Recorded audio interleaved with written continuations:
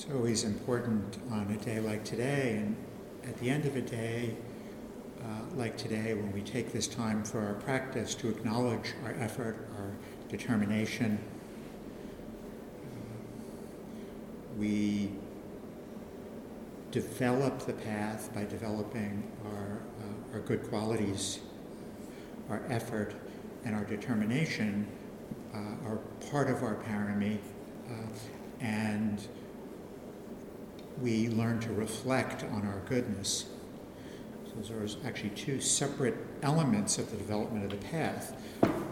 To develop your parami, your effort and determination in practicing the Dharma, is the greatest expression of your parami and your goodness. To develop your parami and then to reflect on it. To reflect on it brings brightness to the mind, joy to the mind. So we all made a decision to come here today. We all made this effort over these hours today on a Saturday to come here today. I often say on these retreats, I can't tell you how many times I've said on these retreats, these day-long retreats, I've said, we've made a decision to come here today. There were many other things that we could have decided to do. There are many other things that we could have decided to do on a Saturday in New York City, the greatest city in the world. Right? Many other ways that we could have spent the day. We could have spent the day taking in the various pleasures of the world. But we made a decision to practice the Dharma, to meditate, to do sitting and walking meditation for 7 hours. So what motivates us? What brings us here? One of the it's important to understand motivation and skillful motivation so that we can develop it. One of the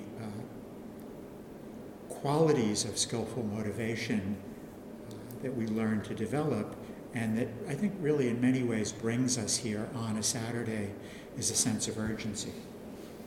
There's a sense of urgency. There's many things that we could have done, but we decide to do this, to practice the Dharma, to practice meditation, because we understand that time is short in which to do what we have to do so that we know a greater happiness in our lives. The time is short. We have a limited amount of time to put an effort into knowing a greater happiness, a true happiness, to limited amount of time that we have in this life in which to make an effort to know the happiness that this life does offer us as human beings.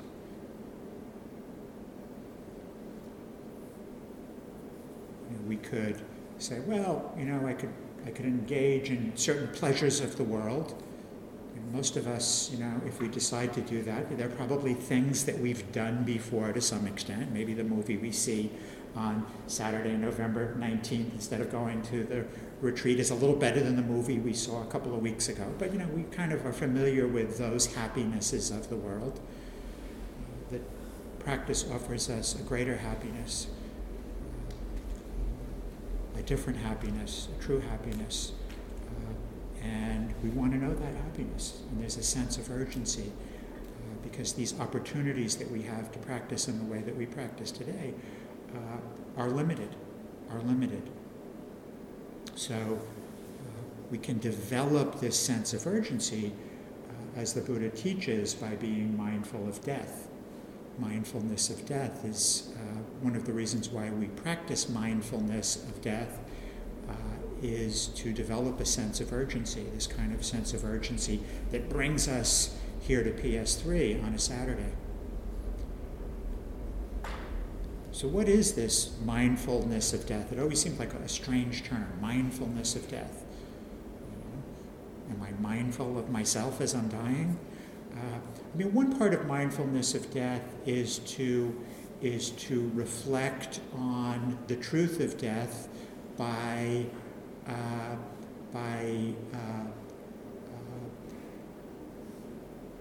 having a sense experience that reminds us of the truth of death.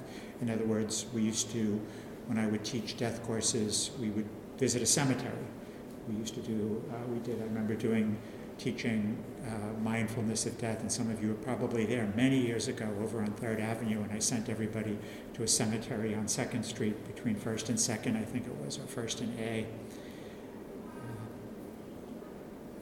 So that's one way of practicing mindfulness of death. But really what it comes down to, if we think about what we talked about this morning in terms of what mindfulness is, it's a process of remembering. So we can think about mindfulness of death as a process of remembering. And, it's pretty simple. We remember that we are going to die, and that all of us here are going to die, and all beings are going to die.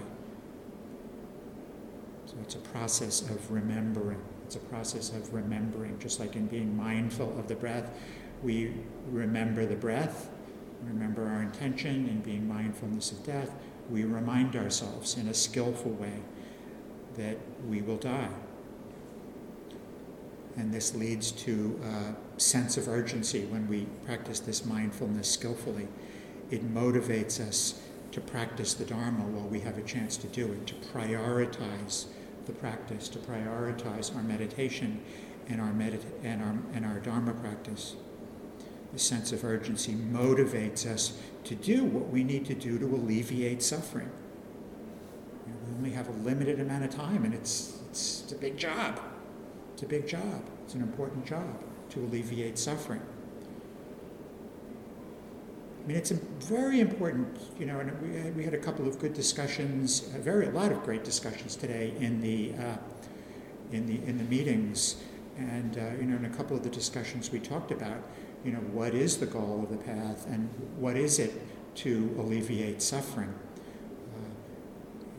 And the way that I've been teaching this for a while now is when we think about suffering, and we're really talking about dukkha, the suffering that the Buddha refers to in the First Noble Truth when he asks us to comprehend suffering. He's asking us to comprehend the dukkha, the suffering that's caused by our clinging. Right? So, and a good way to think about this, and it's a very classical way, it's a way many of the Thai Ajahns would talk about it.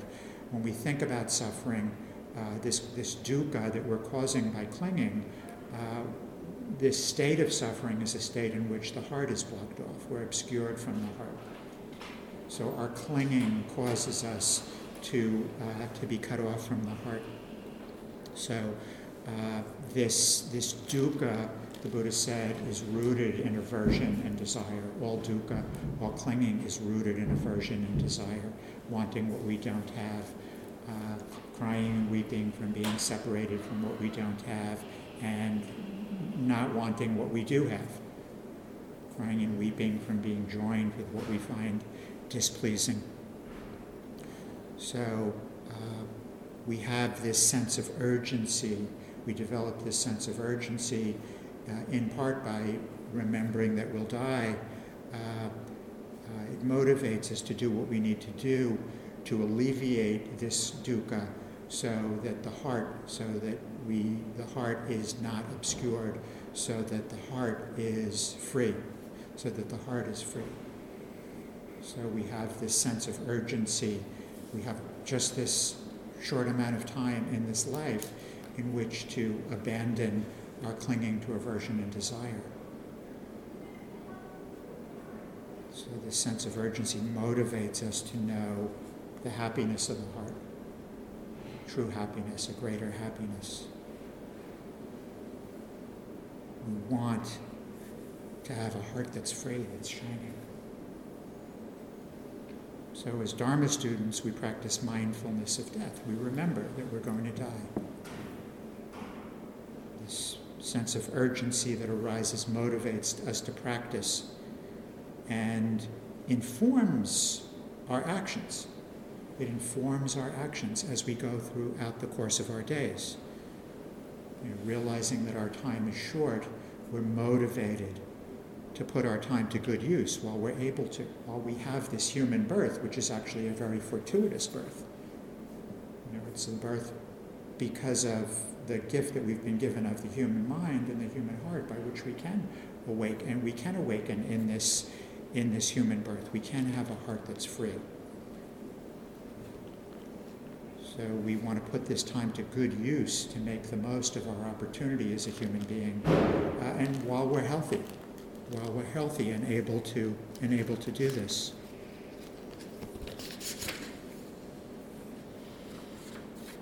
So, the pleasures of the world offer their happiness, and there's many temptations. The Thai Ajahns like to talk about the baits of the world. There's a lot of bait. And a lot of that temptation comes because these pleasures of the world offer an immediate gratification. A day like today doesn't always offer immediate gratification, right? It's hard, it's difficult. A lot of the interviews this is difficult. Teaching these retreats for many years, that usually is one of the primary themes. It's challenging. But we've made this decision. We've made this decision to give up those easy happinesses, those happinesses of the world which maybe offer an immediate gratification. Our intention is not inclined toward doing what is easy or what is pleasant or what offers immediate gratification, but to do what benefits the awakening of the heart, knowing happiness of heart. So our intention is informed by compassion because we have this wish to have a heart that's free. It's informed by metta, to know this happiness of heart and to live from there. So we know benefits on the retreat. There is some gratification that we experience on the retreat, the blessing of the concentration and the joy of doing the practice and being here with each other. But we also come here, our motivation is guided toward doing what's going to be for our long-term benefit. Not just for the benefit that we'll experience in the moment while we're here today, but what we're going to do here today, what we've done here today, is for our long-term benefit. So sometimes we experience these sort of quote-unquote long-term benefits on the way home from the retreat. A moment when the heart is open, a moment when we feel love for that person walking down the street on our way home, or maybe we experience it tonight or the next day, and so forth and so on.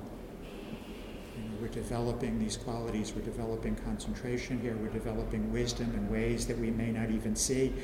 Much of the concentration that we're developing, it's very hard to see that you're developing concentration to the extent to which you're developing concentration. How many times have I taught retreats and people have come into interviews, if it's a day long or a longer retreat, I don't have any concentration today. And the person is zonked out on concentration, but it's very hard for us to see that and appreciate that. And the wisdom certainly that we gain on a day today, like today, is oftentimes indiscernible. The wisdom, the things that we come to understand in the heart. But gradually, little by slowly, what we do here today is for our long-term benefit. The concentration that we develop, the discernment, the development of our goodness.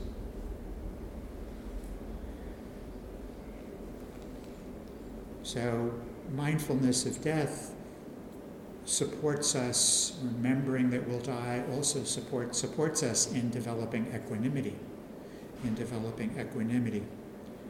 We learn to relate to conditioned experience with equanimity. Equanimity is rooted in insight.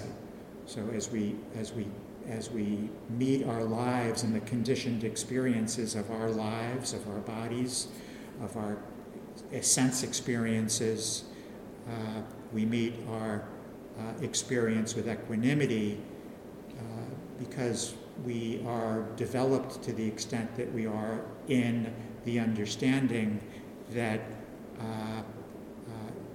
these things are, in fact, conditioned and impermanent.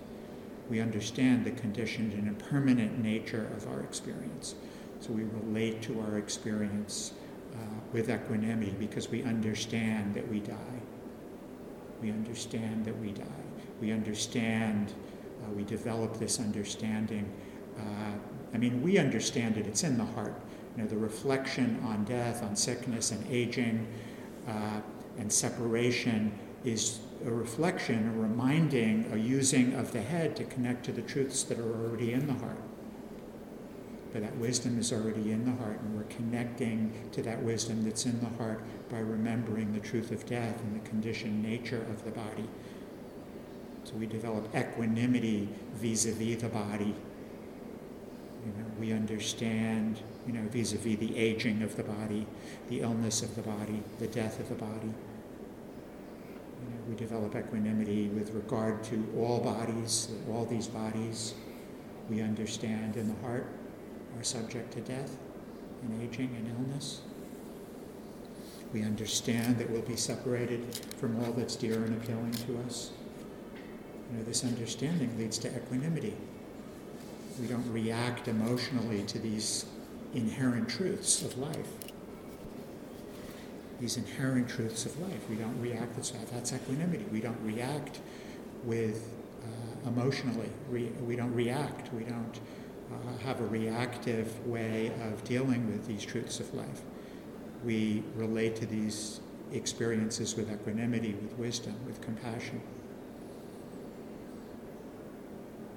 The body's experience, so equanimity, this understanding includes understanding that the body's experience of conditioned things is limited. The body's experience of conditioned things is limited, impermanent, unsatisfactory. The body's experience. I write about this a little bit in the book of Skill of Living. This is the editorial, the commercial part of the, right? It's one of my favorite parts in the book where because I kind of go into this in real depth in the book, and I talk about how, and I don't know if anybody here can identify with any of these things, but the eye ages and it doesn't see with the same acuity, and the nose doesn't smell those beautiful flowers with the same, and the ears, just doesn't hear that beautiful music in quite the same way, and the body doesn't feel, that beautiful sun on a winter day in the same way that it used to. This is the body aging, but we understand that. Our experience of what's known as the world of the senses, is deteriorating, just as those experiences are also deteriorating from moment to moment, the sounds and the smells, and the sun passes very quickly on a winter day, right? The Buddha said, the world is swept away. All those pleasures of the world that we could have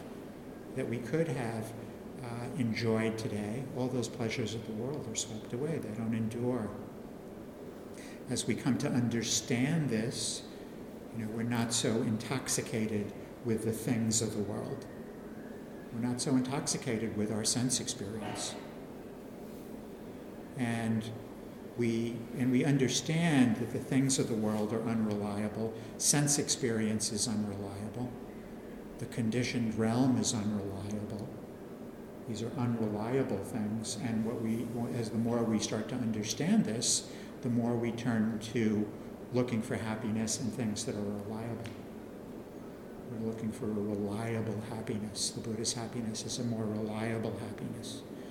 That's why we sometimes call it a true happiness.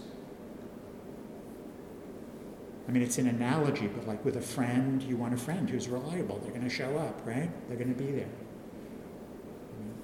Beings are, there's a certain amount of unreliable, so it's not a perfect analogy.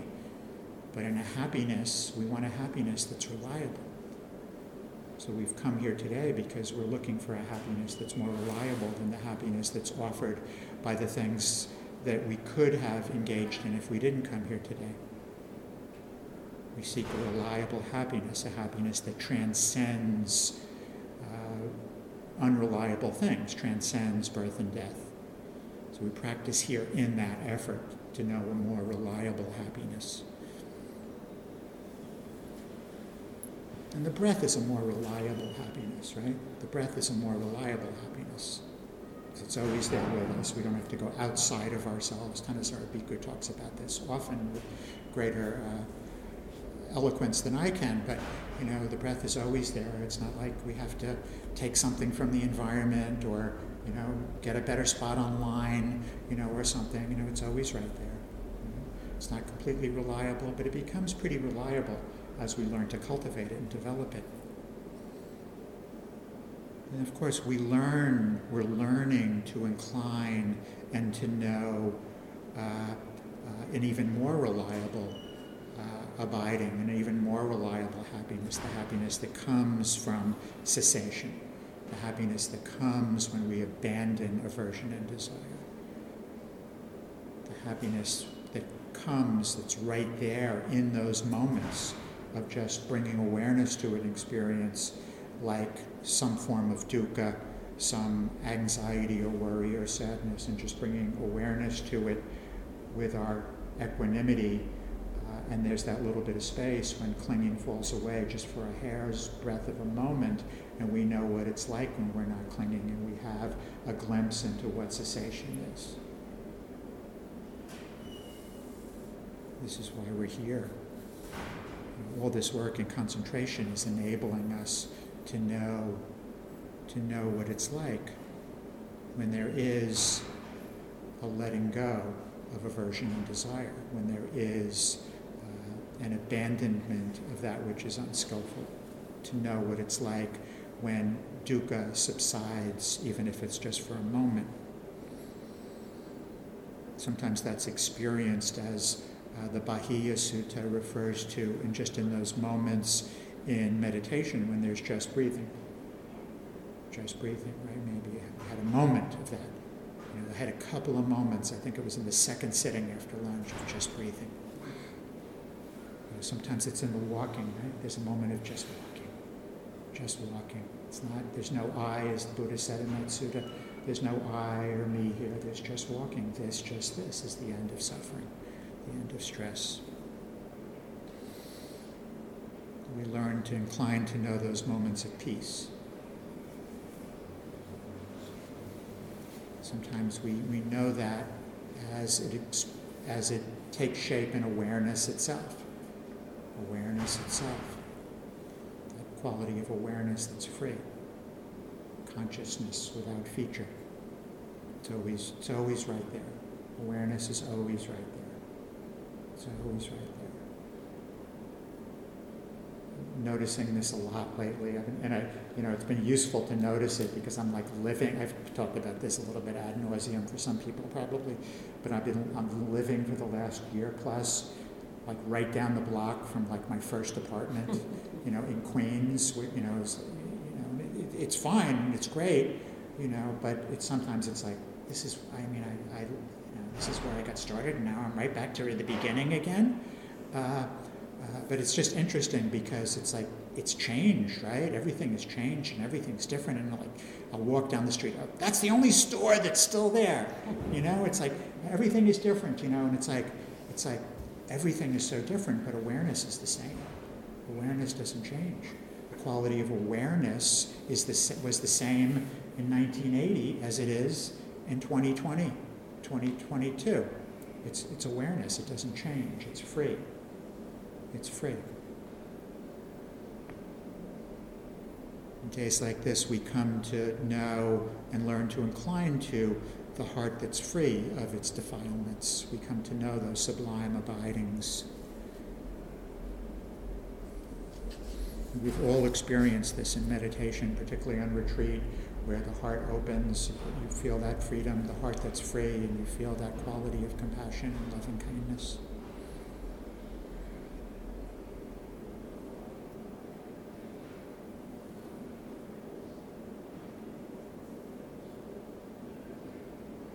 So, as we understand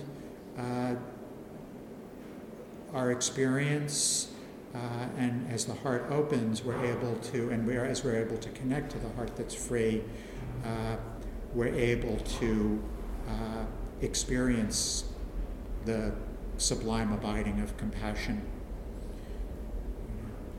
The quality of compassion in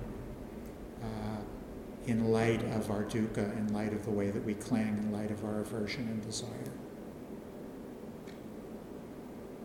In light of our truth in terms of the truth of death. So we open up to this truth, we reflect on this truth, the truth of death and illness and aging. And we are able to begin to relate with compassion. And compassion for others. All beings are subject to sickness, aging, death, and separation. When we understand that we will die, when we understand that our time is limited, there's actually a quality of joy. To really experience joy, the joy that's in the heart, we only experience joy when we truly understand that the amount of time that we have is limited. This joy that we come to know that's in the heart comes from knowing that we're making the most of our time, that we're doing what has to be done with the time that we have. And it's the joy in life. We understand how precious life is, so we take joy in these moments of life. We all just have these moments, these few days, and we take joy in these days, understanding how precious they are. Again, it's only as we develop mindfulness of death that we're able to appreciate the goodness of life. We understand how precious it is. We take joy in the time that we have.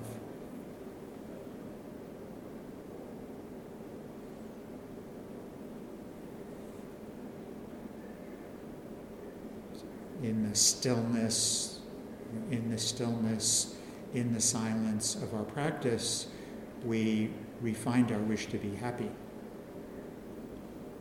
The wish to be happy is there, but we refind it. We've known it, we refind it. It's a process of refinding it. We know our wish to be happy. We know our wish to know happiness of heart, a deathless happiness.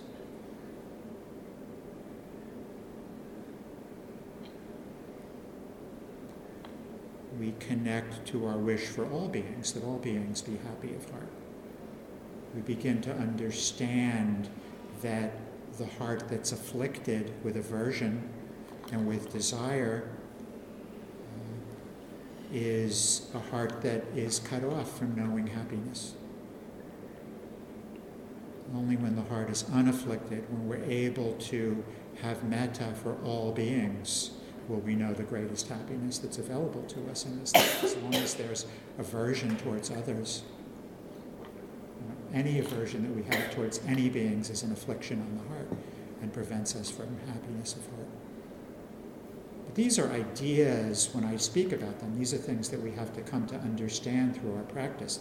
This is why we come here today, so that we can understand these things, so that we can develop concentration and the ability to see clearly and understand these truths.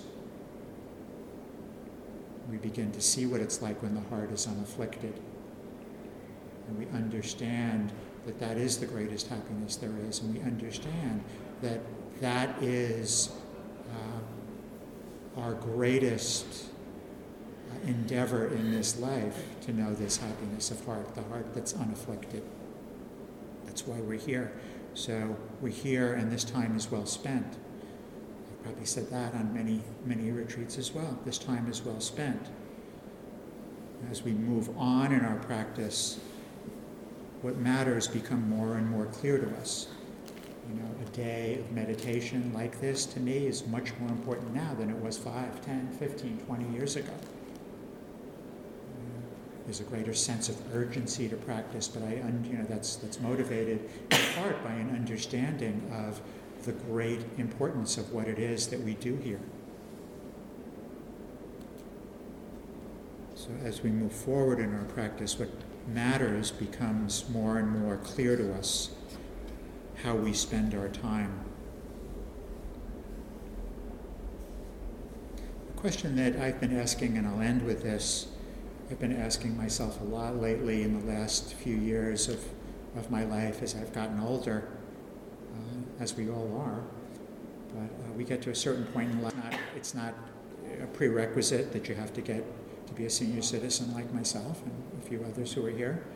But a question that I ask a lot is, where do I want to be? How do I want to be when it's time for me to go? How do I want the heart to be? Sometimes we ask this question, how is the heart? How do I want the heart to be when it's my time to go, when I die? And, I think that's a good question for us to ask. For me, that it just becomes so clear, so increasingly more and more clear, that I want purity of heart. I want to die with a heart that's free, that's pure. I may not get there, but I'm sure as hell going to put an effort into it. And I want to leave as few traces of suffering and aversion and desire behind me as I possibly can. To me, there's nothing more important. All the possessions and all the pleasures of the world that we gain aren't going to mean that much when we die. What's going to matter is how is the heart? Is the heart free? Is the heart unafflicted? Is the heart open and shining? There's nothing more important and more meaningful in this life than that. That's what the teachings with the Buddha would suggest to you. You have to see that for yourself. So at the very least, as I said, I want to be able to say, I put forth a good effort. I put forth a noble effort, in the service of that, of purity of heart. And this is what we've done here today.